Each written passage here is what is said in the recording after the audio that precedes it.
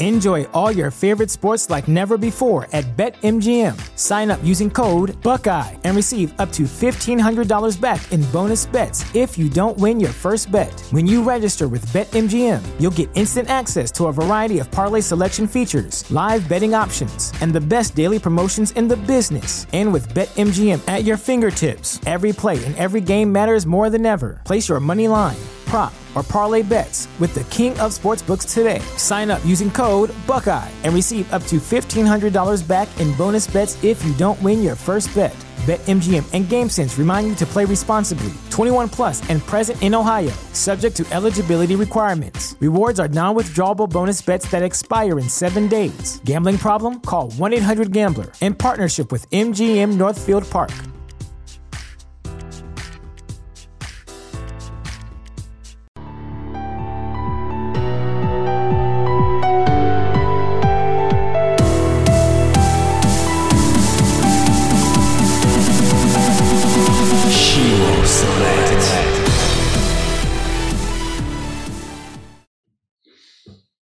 Got that. All right, Emily, I think we are live. All right. So I guess we should start this off since I know you were in the business world for about 15 years or maybe still are. And then you, somewhere along the way, you became a life coach or a coach, I guess. Does that sound about right?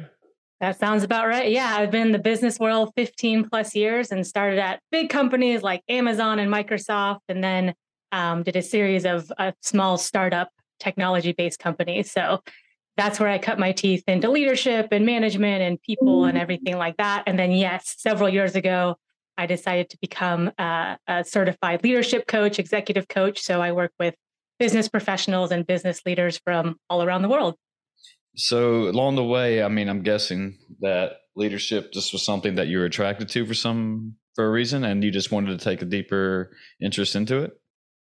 Yeah, I mean, when I was young, both my parents read a lot, and they were very successful and very smart. And I remember just learning about it was military leaders because my dad was into the military, and political leaders because he was into history. And so learning about all of these people who did amazing things at key points in time. And to me, it was and is a noble calling, and it comes with a lot of responsibility, and it's a very fulfilling thing. And I see a lot of people going after being the boss, being in charge for different motivations. And so to me, it's really getting the message out there that, hey, go after leadership positions, but understand that you're serving the people that you're quote unquote in charge of.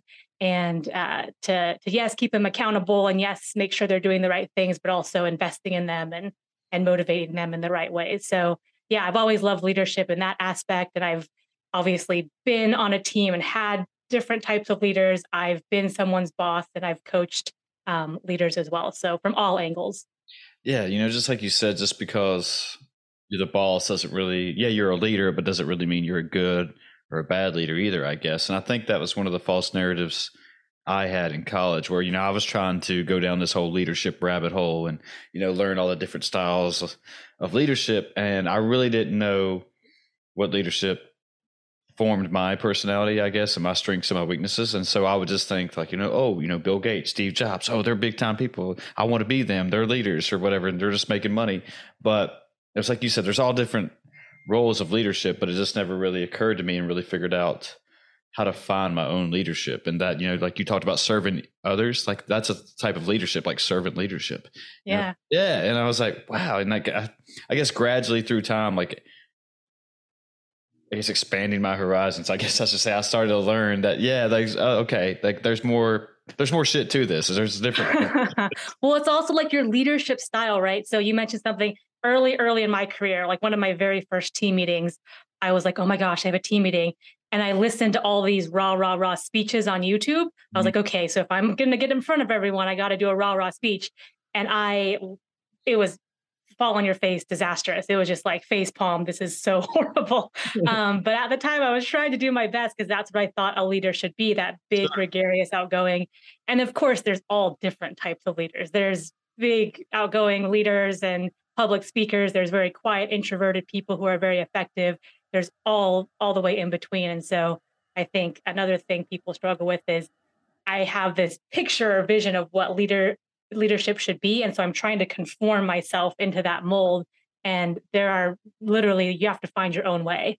And if you are authentic and if you're hitting all the right marks for whatever role you're in, there's 100 different ways to get to it. So I'm guessing that's basically what you help people with. And like, that would be one of the things I would have needed help with, was just that, just like you said, that, if I had a role model, like, or not really a mentor, but I guess a role model, like, Obama or The Rock or somebody who gives out rah-rah speeches and who has that, extroverted type personality. I was like, okay, I got to model everything I do after these type of people. And then, you think it's working. Then I think, was it maybe some beginner's luck? And then over time you hit a struggle or an obstacle, and it's like, oh, that doesn't really work for me, or I cannot get my team to form around me the way those guys do. And then that's when they say, okay, now I need to hopefully take a step back, and rather than just keep trying to push through and try to keep making something to work that doesn't work. Does that kind of make sense? Yeah, it does. And I remember when you said The Rock, I just pictured him doing I think it was at the halftime, or maybe it was announcing the Super Bowl. Like, is he really doing that? That's crazy. It was. Such energy, though. Yeah. So, I mean, like, if you're a very quiet, introverted person, trying to be The Rock is probably not a good answer for you. Because I mean, The Rock is awesome. I love him. Sure, me too. You're having to stretch yourself and spend so much energy being something that you're not. Exactly. And that just is like not good for you. It's not good for other people hearing it. So really finding, hey, let me find components of maybe like The Rock in spirit, and that brings you out of your shell a little bit. So that gets you part way. Like, take those things, take those pieces that work for you, and make it all your own. There's this great Bruce Lee quote, and he's talking about, take what works, discard what doesn't, and make it all your own. And I love that. And that's just like a life principle you can go by. But if you're crafting your leadership style, look at all types of leaders and take elements of each that work for you, discard the elements that don't work, and then make it all your own. And that's a great way to go. And then on top of that, once you kind of have your general leadership style, hey, this is mine and I own it, understand that you'll have to flex out of that in different situations. So different situations will call for different things. So for instance, I had a lot of clients during the pandemic who I signed up for, running a restaurant. Now I'm trying to do all these regulations and save people's jobs and and they had to become something else. Or, hey, I just got into this job and now I'm having to make these big decisions on layoffs and everything else. So the situation might call for you to be, to lean in a certain direction within your leadership style as well. I love that quote, by the way. I wrote that down so I remember that, because that was something that I've learned along my life path, I guess, that I don't have to take everything that everyone's telling me and make it true, or make it like, oh, I have to do 100% do this. Just take what words, throw the rest out. So yeah, that's what a lot of people should kind of get, from other people, or get from their life experiences too. And just because that, I go to conferences or my professional development stuff, and that, I think some people think that whatever this person's teaching about or talking about, and I'm not taking anything away from those people, but generally speaking, people have to take everything that person's saying and go, execute it out in the field of some sort. And it's like, well, no, I mean, just take what works for you. And then I think they get, back for a better word, they get butthurt because it didn't work for them, Sorry, but it's just, and then they don't understand why it's not working. And I guess, they just go down this huge rabbit hole. And I don't want to say they get depressed or anything, but they almost just discard everything. It was like, well, I don't even want to try anymore. Maybe being a leader is not for me. Is that kind of? Yeah.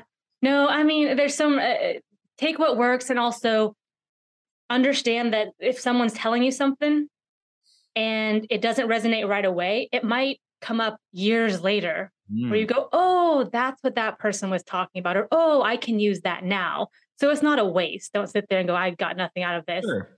Or, I did this person's whole leadership program and it didn't work exactly how it worked for them. Well, that's because it worked for them, and you got to take the pieces that work for you. But that's interesting. And when you said that, it also reminded me of when people go, I got feedback, and so it must be 100% true. And I go, hold on. No. Like, feedback from someone else is subjective. I mean, yes, if it's someone that you highly respect or, you admire, then you might weight it more heavily or say, okay, that's more significant to me. But just because someone says something to you on social media or says something to you, hardly knows you, you don't have to automatically take that 100% all in. That's an offering to you. And again, you can take, there's a kernel of truth in that. Let me take that as feedback to make myself better. But the rest of that noise, I'm just going to set down and walk away. And so with feedback and people's opinions, I think that's a great thing to keep in mind too. And talking about feedback and opinions, I want to get your thoughts on this because, all feedback, I guess, can be good in a sense, but I think a lot of people are scared, and not generally speaking, again, most people are scared to give negative feedback to somebody. And I guess where I'm getting that from is like, when I majored in PE in college, and one of my classes, we had to go teach in front of our peers and all that good stuff. And then at the end of the class, everyone would write stuff like what you did well, and they were supposed to write what you did wrong. But it was very rare that somebody would actually tell you like, oh, well, hey man, you should have, did it this way, or did X this way, or you butchered this word and stuff like that. And I get that because, you're around your peers, and nobody, for the most part, I don't think generally people want to be monsters and hurt people. Right. So when giving that constructive feedback, I mean, to help people improve, is there a good way about going that when you have to say like, hey, instead of just, you suck, you shouldn't do this. Like maybe you should just try it this way next time better. Is that kind of... Yeah. So the structure I like to use, that's funny. The structure I like to use is it's a compliment sandwich, but let me explain this. Okay. So you say something they did well to start off with. So you're kind of easing them in, and then you give the constructive feedback. But you say that with, a recommendation. So, hey, when you started your introduction of that presentation, you went right into it. And I wanted to know what you were going to present about. So maybe start with an agenda next time that says, hey, you need to work on this part, but here's a recommendation. And then end with, but the best thing, or my favorite thing about your presentation dry run was X, Y, and Z. So you start with like, hey, here's what you did well, just something, to throw out there. Here's the constructive feedback with a recommendation. And then you end with, but the best thing you did was this. So keep doing that next time.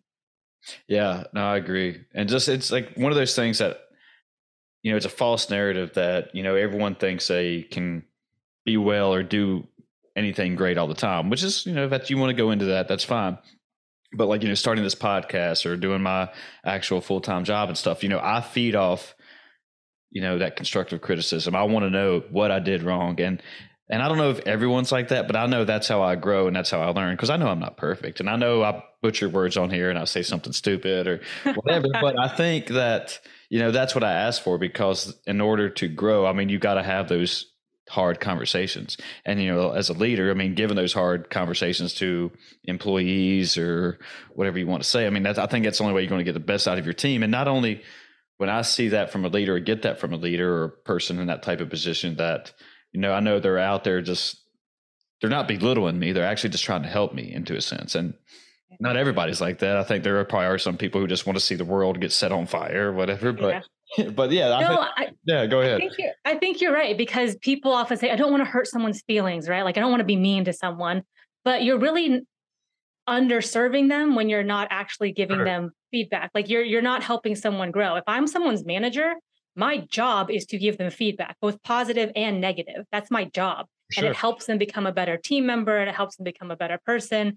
And I'm not doing my job if I just sit there and go, bluebirds and sunshine, everything you're doing is great. You're perfect. You don't do anything wrong ever.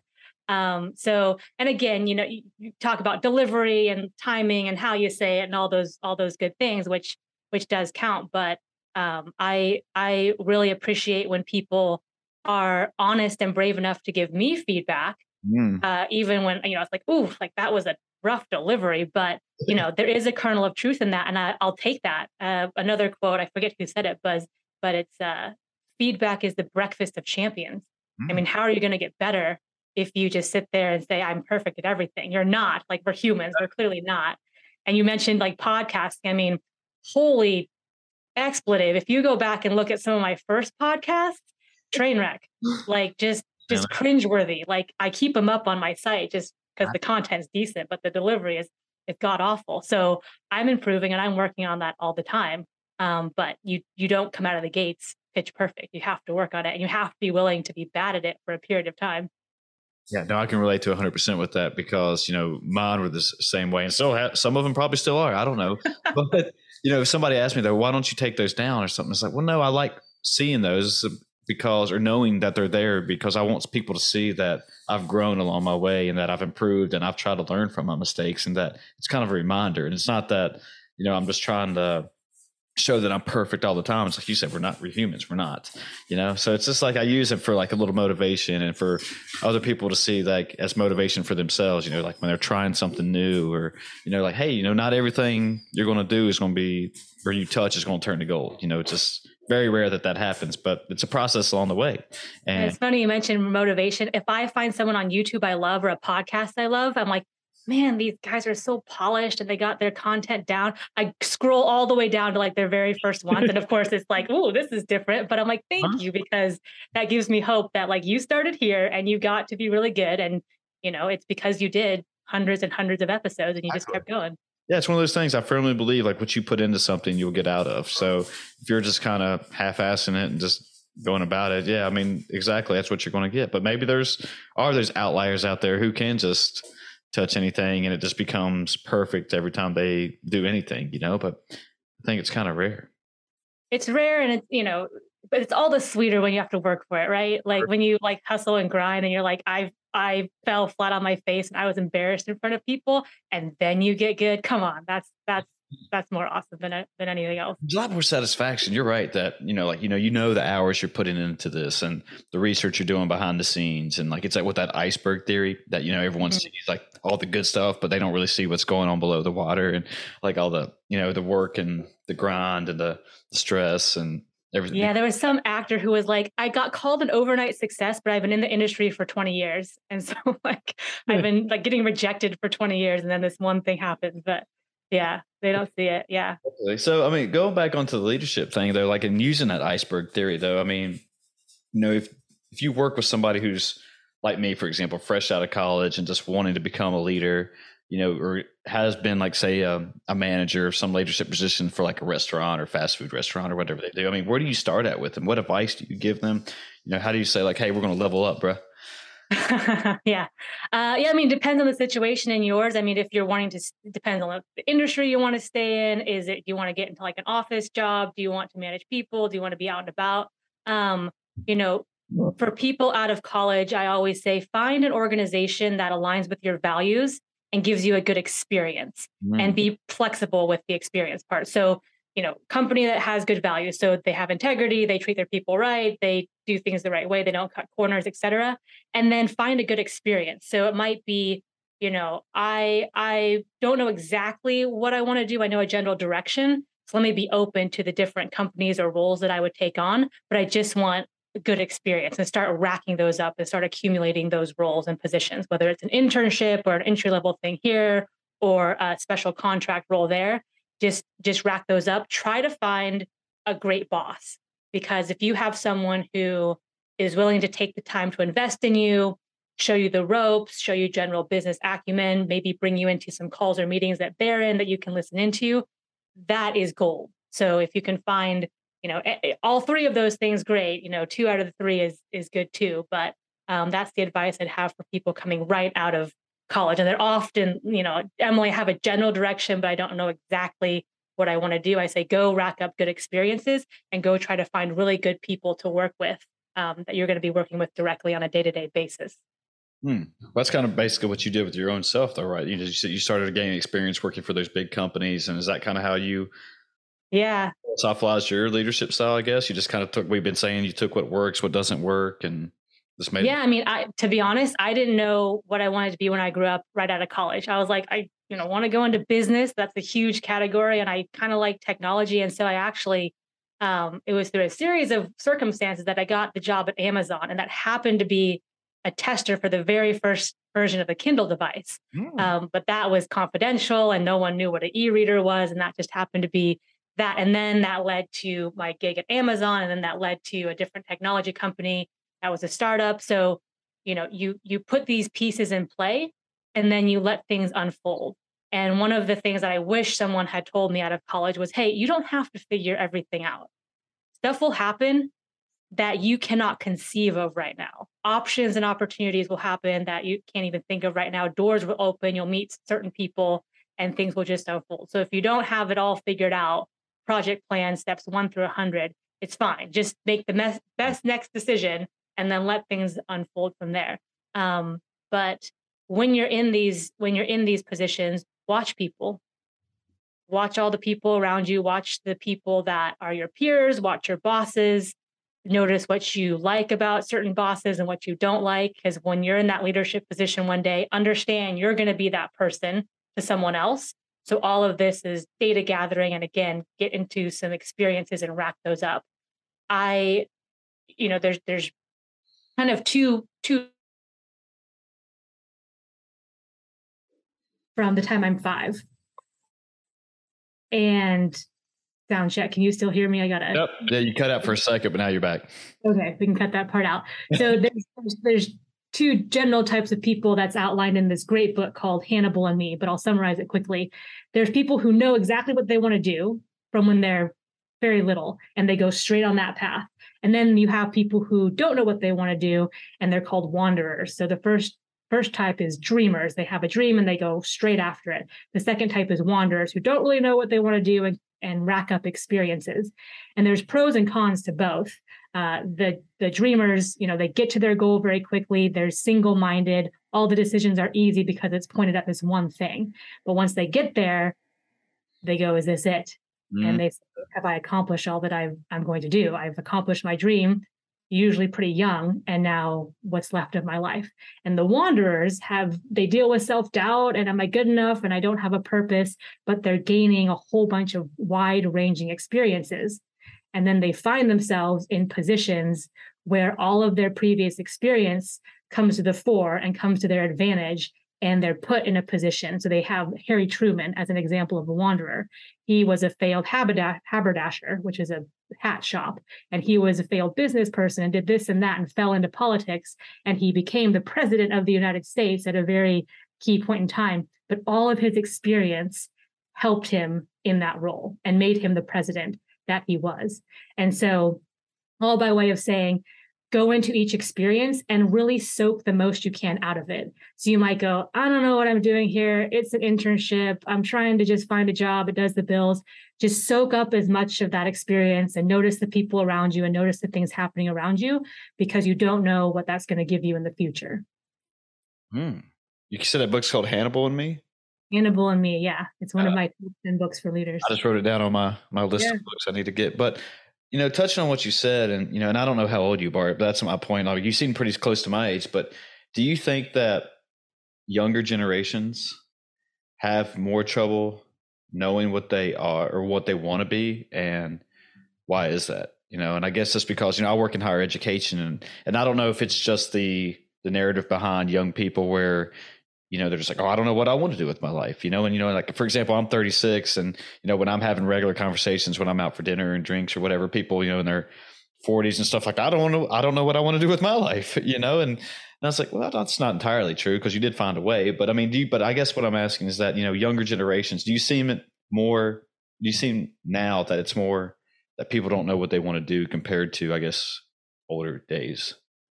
Example. I think in older days, it was the options seemed less to me. It was kind of like, hey, if your town does this, then I'm going to do that. If my dad did this, then I'm going to do that. And there was a little bit of more of that. Now it's good and bad. It's good because you can pretty much do anything. I mean, you have a lot more opportunities than if you're in a small podunk town in the 50s and it's like, I'm going to be a coal miner, or I have to be, this type of profession because that's what this town does. My mom grew up in a town where everyone was coal miners.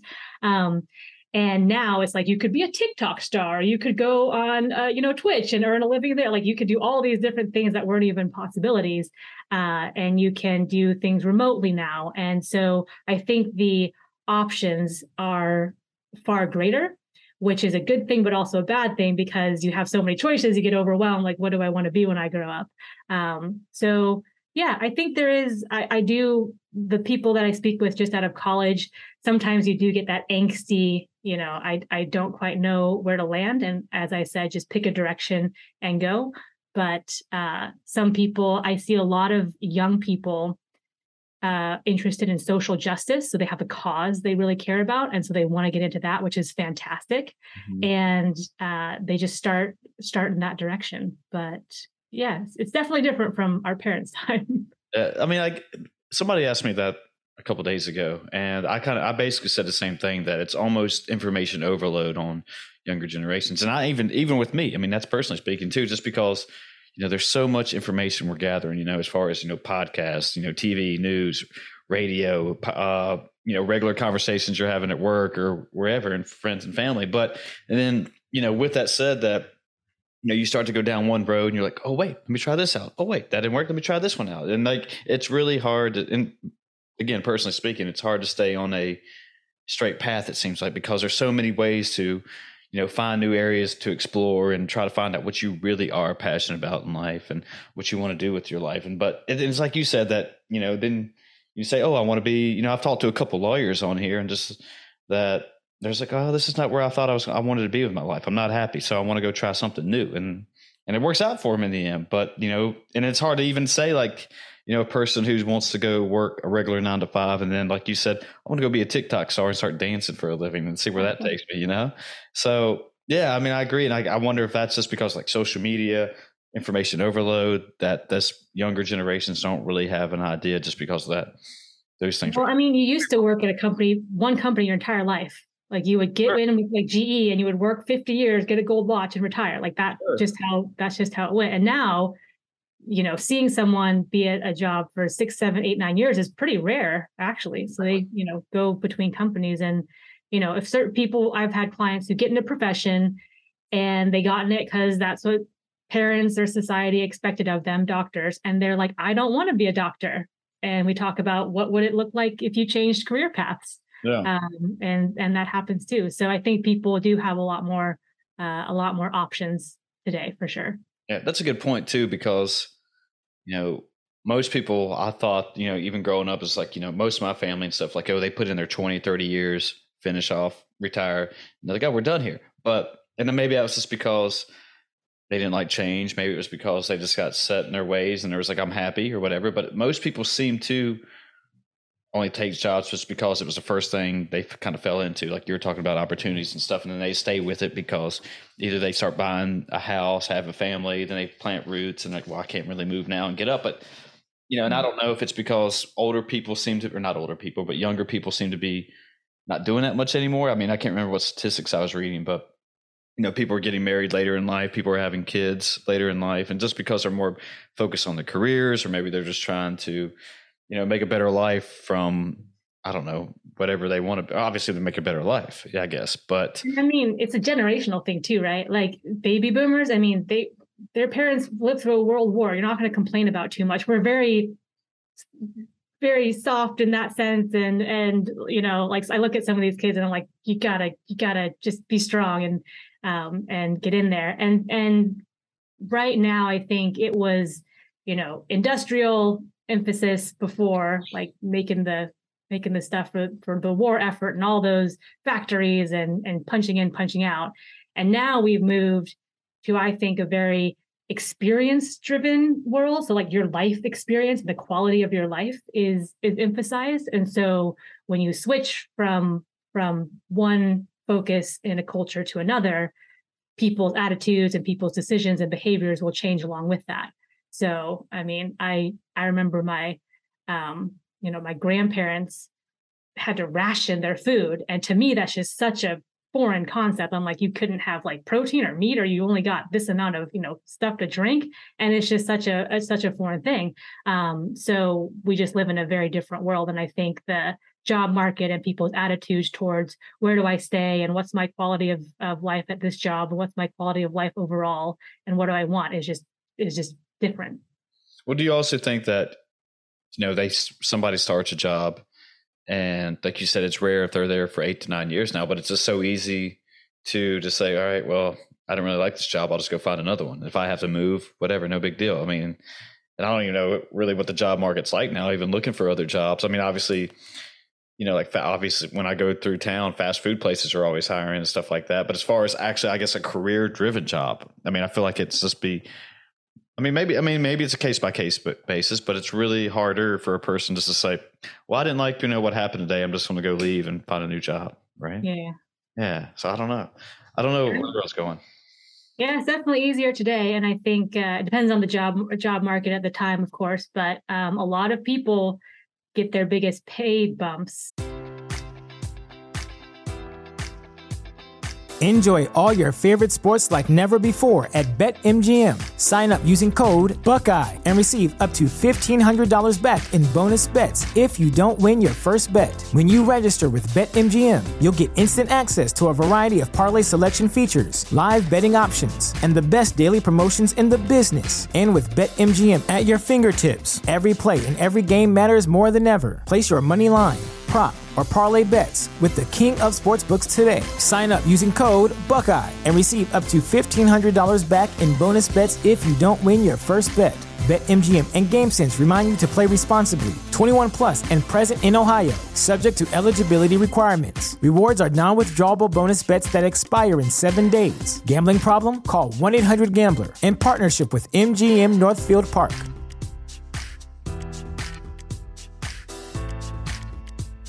By moving companies. So, if you're staying with the company, maybe you get 5-10%, maybe 15 if you get a big promotion. But if you jump companies, then you could be looking at 20, 30 plus in some cases, and that could be meaningful.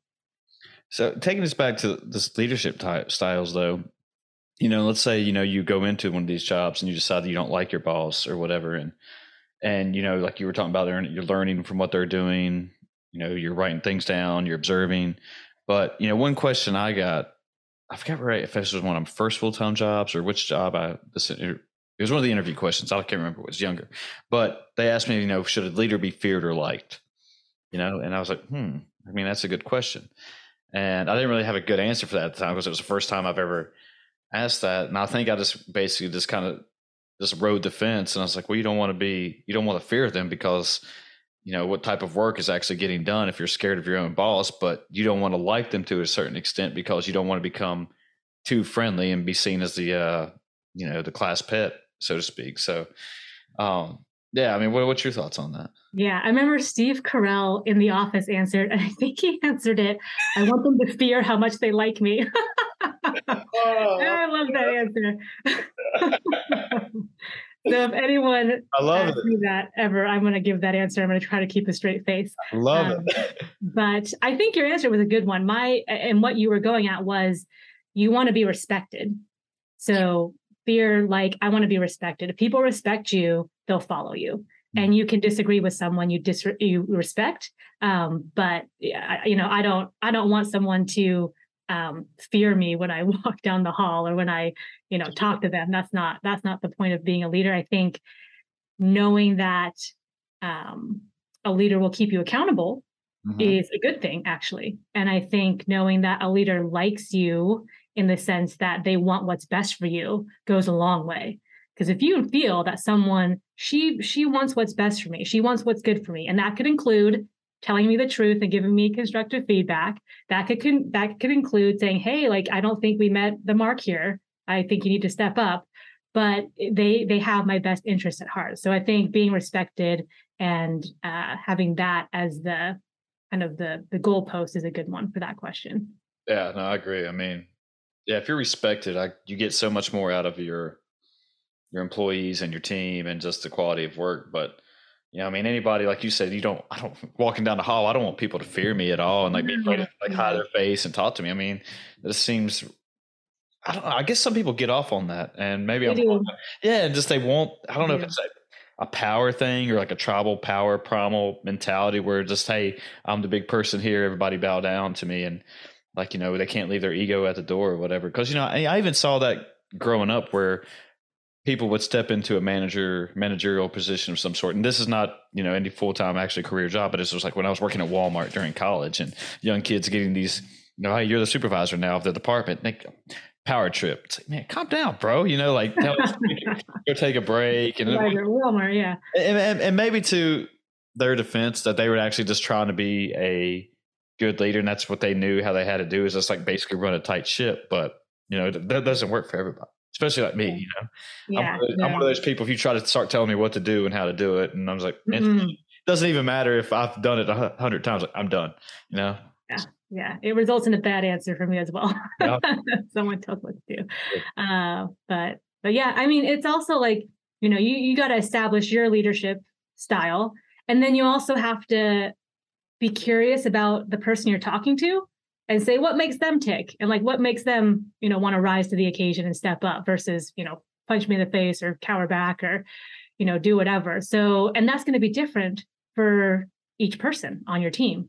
Sure. So not everyone is going to be motivated by what you're motivated by. Not everyone is going to want what you want or be scared of what you're scared of. And so you have to unpack people and be curious about them and say, hey, I'm a good leader.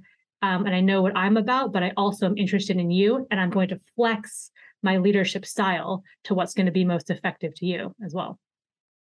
Yeah. Then also, when people need to have those, I guess, I don't want to say talking tos, but when somebody messes up, or instead of calling somebody out in front of the whole team, that, you got to go take them to the side, right? Because I've seen that actually too. And it's like, damn, I mean, I don't know if they try to make an example of that person one time. And I was like, that don't seem like a good way to do it. And you're not only belittling them in public, but in front of their coworkers as well. And it's just, that person ended up quitting again.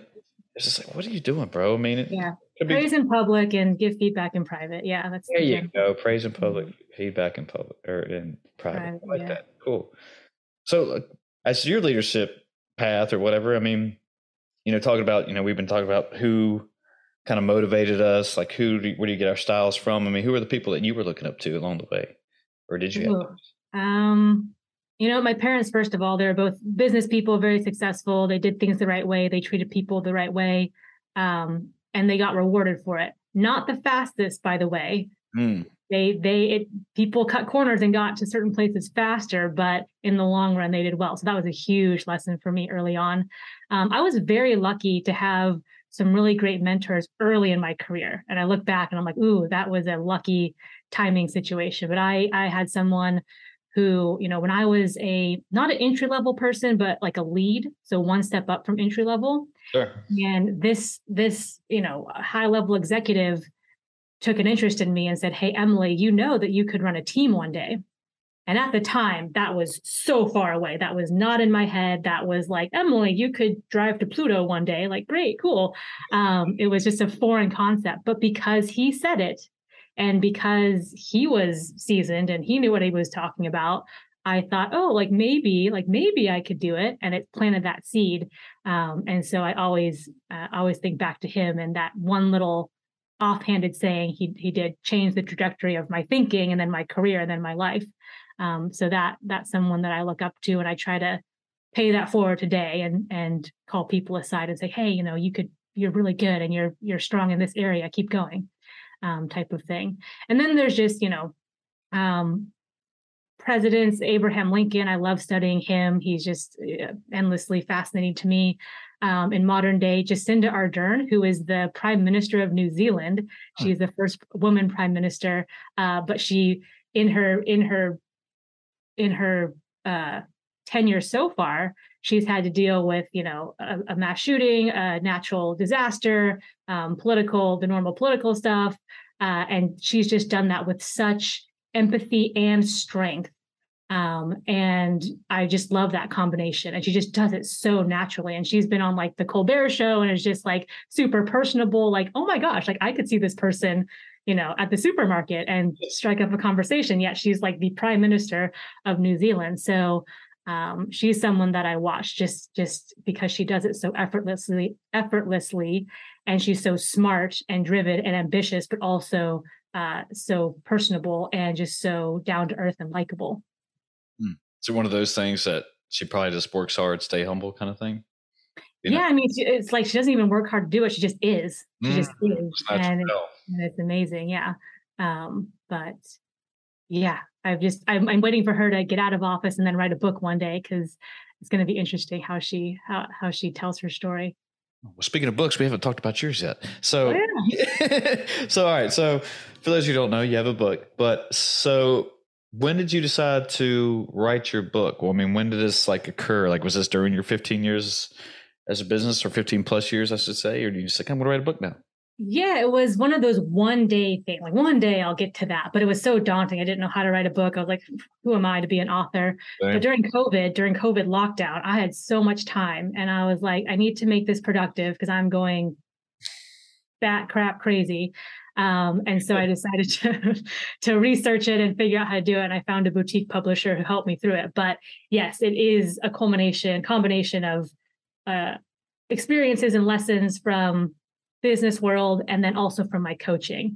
And it's distilled down into easy to read, kind of bullet point, pack the punch in there. But the frameworks and tools that you can apply to different situations are in there. So hacking executive leadership is what it's called. And yeah, COVID made that happen. It accelerated that process for sure. So just one of the pros of COVID, it actually decided you like, hey, I want to do something. I want to do something. Yeah, cool. Yeah. Very small silver lining of COVID, but yes, it was. I think one of the lessons I tell people is you don't understand. I did not think of myself as an author and writing a book. That was far, far away, and I did it. And most people have a book in them. Just sidebar on that. Most people have a book in them. They've got some, experience or knowledge that could be even 100-page book or a shook, like a short book. And then some people have just write a small autobiography for your kids or your family. Like people want to know about that. And it's so interesting that, get that down on paper and your kids or grandkids could read it one day and get a lot out of that. Do you think writing that book is probably one of the hardest challenges you've done lately? Because I'm the same way. I hate writing, and I'll try to make myself at least keep a journal, and that's like once or twice a week, and it's only like a page, but it takes everything I have to try to make it happen. I don't know what it is. I don't know if it's just because I feel like it's boring or it's taking something away from other things I could be doing at the same time. I don't know, but it seems like a really huge challenge. That would be a huge challenge for me. I distinctly remember my first writing session where I had nothing written. And I just see that cursor blinking on the computer. And I was like, oh my gosh, I'm about to write a book. And you just have to start writing and getting it all out there. And then that was a crazy process. And I can talk about how I did that if you want. But also the editing process. I edited papers in school and I was like, you do a couple edits and you look through it and go away from it, come back to it, look again.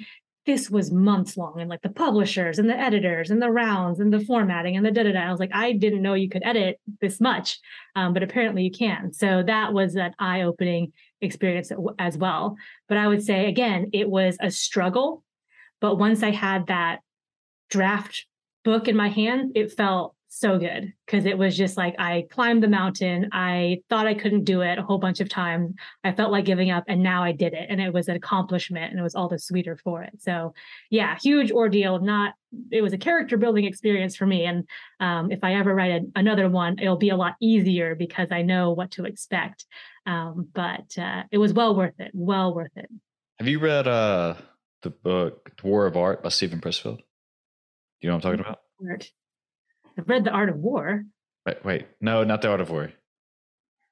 Yeah, who's the author of The Art of War? Zune? The famous son. I'm going to mispronounce his name. The famous one. Yeah. That's why I didn't want to say it because I was. Yeah, I've read that one too. Yeah, there you go. That's about right. Sure, yeah, it's okay. But no, I think it's the War of Art. Yeah, well, that's why I need a fact checker on here right now. But anyway, by Steven Pressfield. And if I butcher that title, I'm sorry, folks. But the whole sense of the book is actually talking about kind of what you just said, that if you really want to do something as far as writing, or I don't know, we'll just use that as an example, that just sit down, try to block out all the other mechanisms and just start writing. And it doesn't matter if it's dog shit or if it's good stuff you're writing, that he calls it the muse. And like the more you write, the more you just kind of start focusing, that the muse will start to come to you.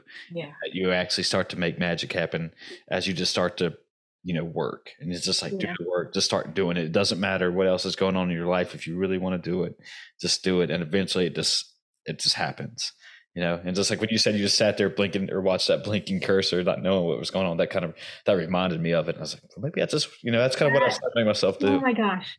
I love that. Yeah. I love that because that's my experience writing. I would, for a month, I blocked off a month and I was like, I'm going to do this. So I woke up every morning really early. I took a walk around the block, listened to upbeat music. And then I sat in a very specific spot. So I didn't have any distractions. And I was like, you are going to write 10,000 words and just start writing it. It doesn't have to be a sentence structure, maybe some nouns and verbs in a sentence, to just like get everything out there, like fingers flying, everything.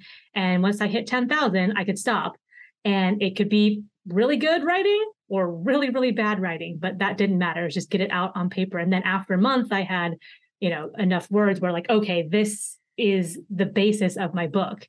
It's ugly and it's this big glob of stuff, but it's all the things that I want out on my brain. And then you go through and you distill it down and you edit it and you reformat it and you resequence it and everything like that. But yeah, I agree with that. And I've heard from so many actual authors and proper writers that if you want to be a good writer, guess what you have to do? Write every day. I've followed a couple of people. I follow them, but I've listened to them on their podcast, and they talk about when they're actually writing anything, they use a computer where they turn off the Wi-Fi, they leave their phones in the other room, and they just have like the least distractions that you can have. And that way their mind won't go to, let me mindlessly scroll through Instagram.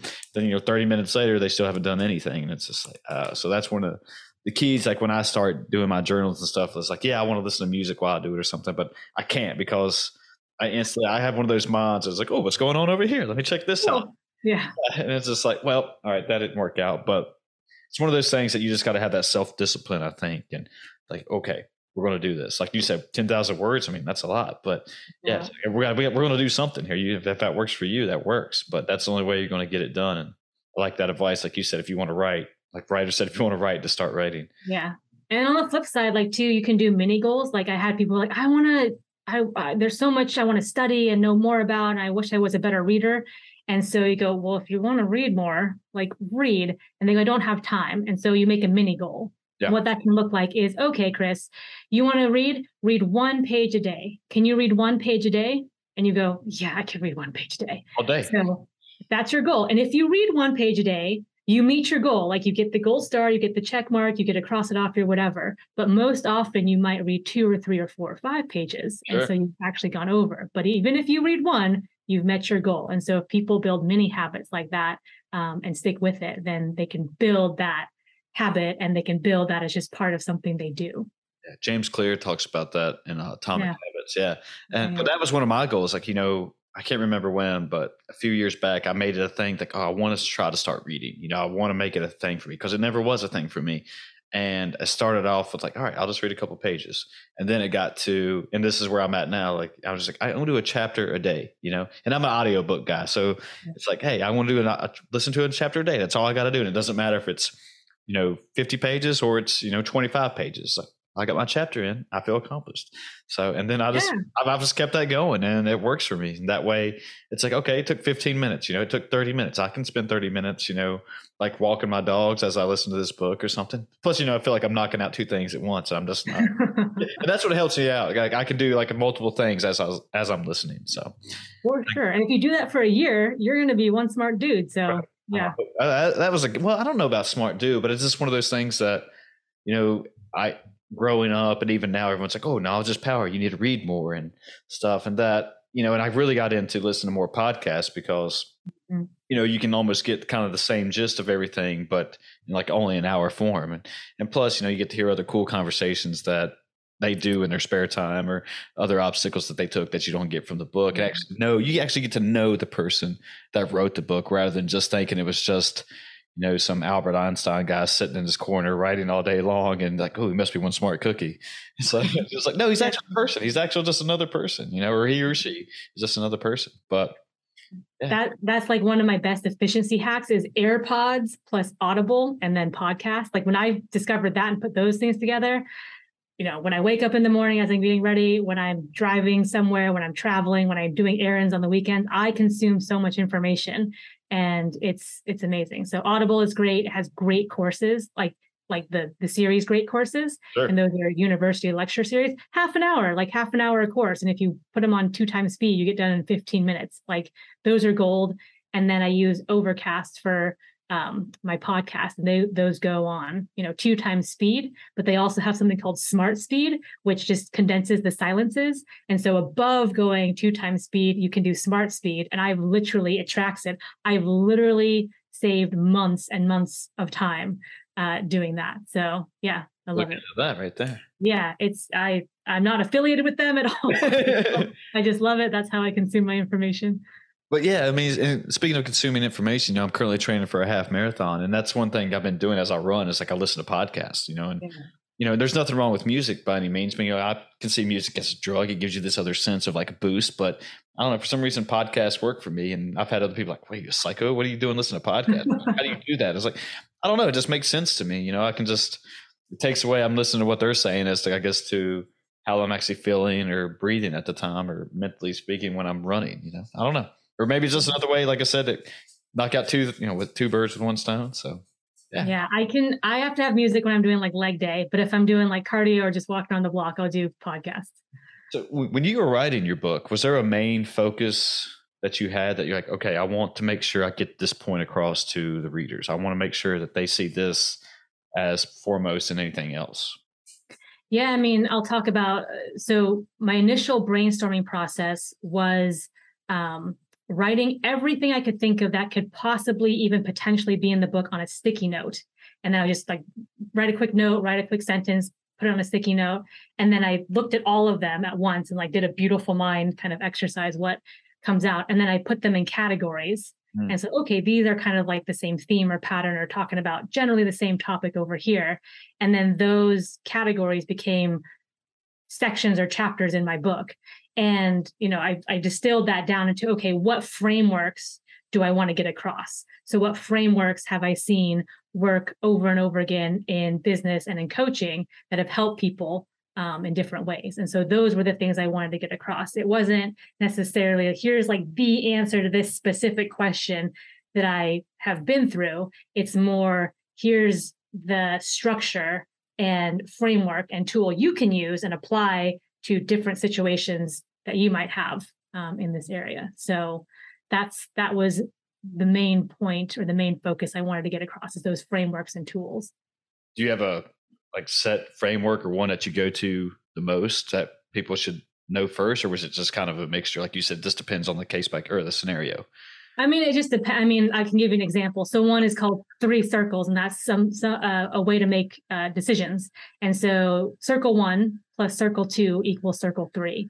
And circle 1 is an external event that happens to you or comes to you. So that could be you're in a team meeting and maybe you're leading a team meeting, and all of a sudden, Emily goes crazy and starts yelling and getting angry and derailing the meeting. It's like, okay, so that's circle 1. And then you actually skip to circle 3 and you say, what's my desired outcome? What do I want to have happen in this situation? So maybe it's, okay, I want to acknowledge Emily and then get the meeting back on track and get people focused.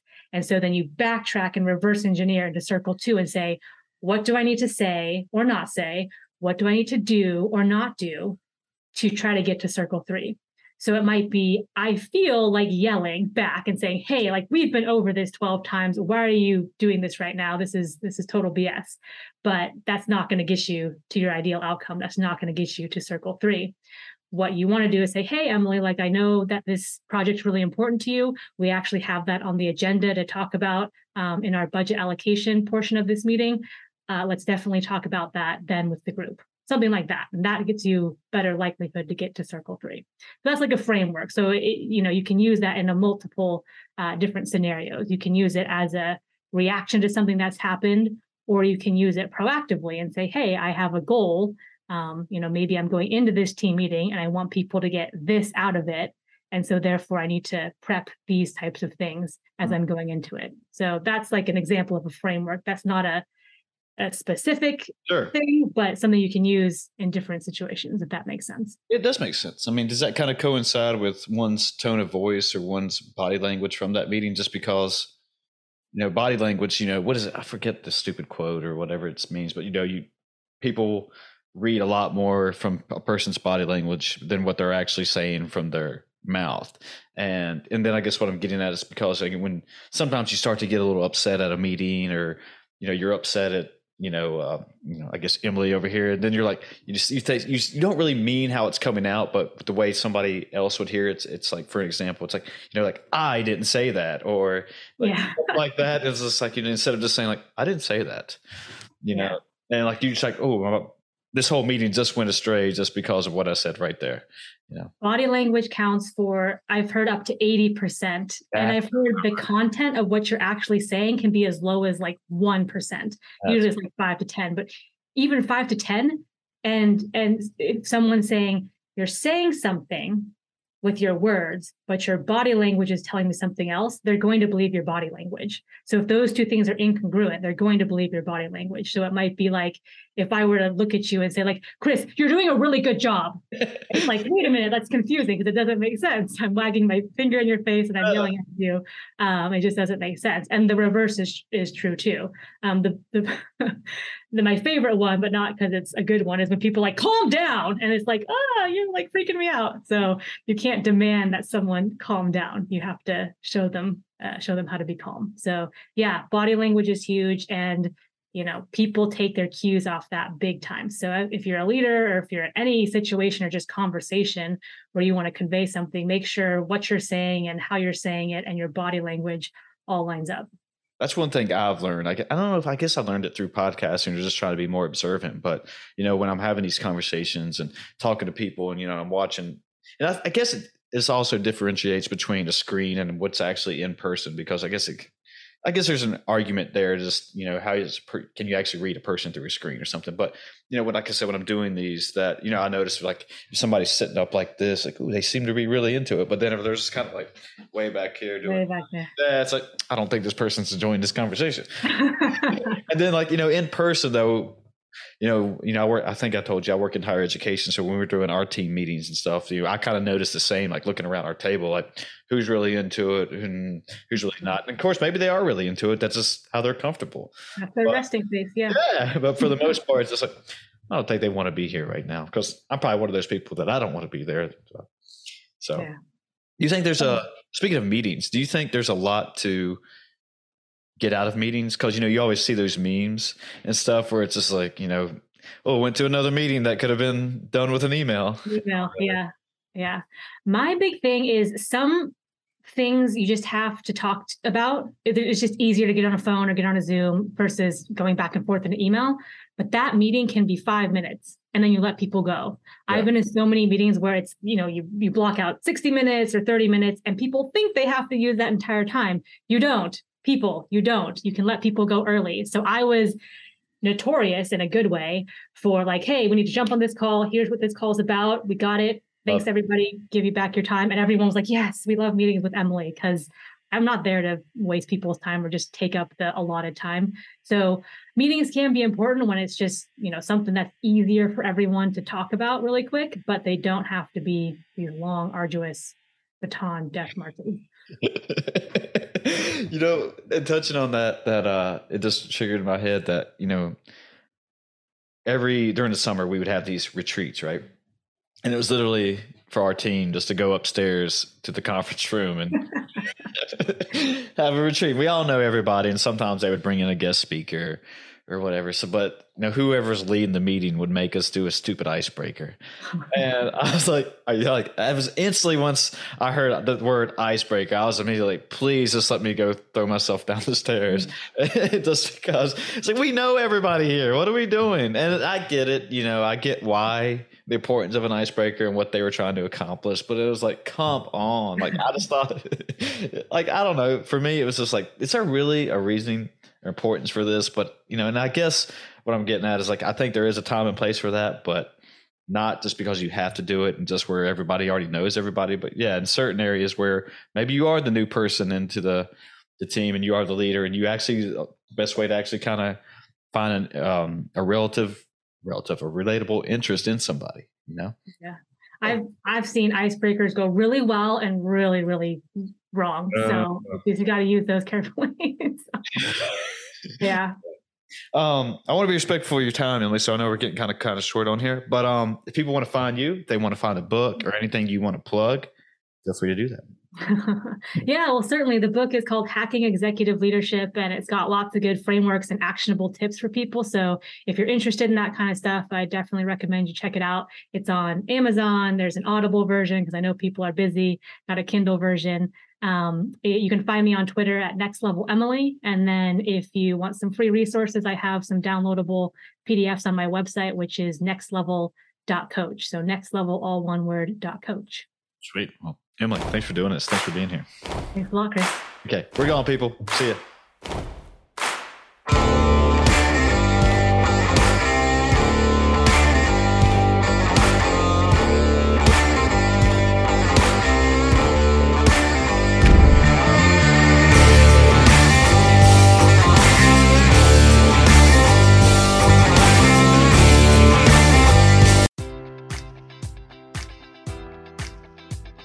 Enjoy all your favorite sports like never before at BetMGM. Sign up using code Buckeye and receive up to $1,500 back in bonus bets if you don't win your first bet. When you register with BetMGM, you'll get instant access to a variety of parlay selection features, live betting options, and the best daily promotions in the business. And with BetMGM at your fingertips, every play and every game matters more than ever. Place your money line, prop, or parlay bets with the king of sportsbooks today. Sign up using code Buckeye and receive up to $1,500 back in bonus bets if you don't win your first bet. BetMGM and GameSense remind you to play responsibly. 21 plus and present in Ohio, subject to eligibility requirements. Rewards are non-withdrawable bonus bets that expire in 7 days. Gambling problem? Call 1-800-GAMBLER in partnership with MGM Northfield Park.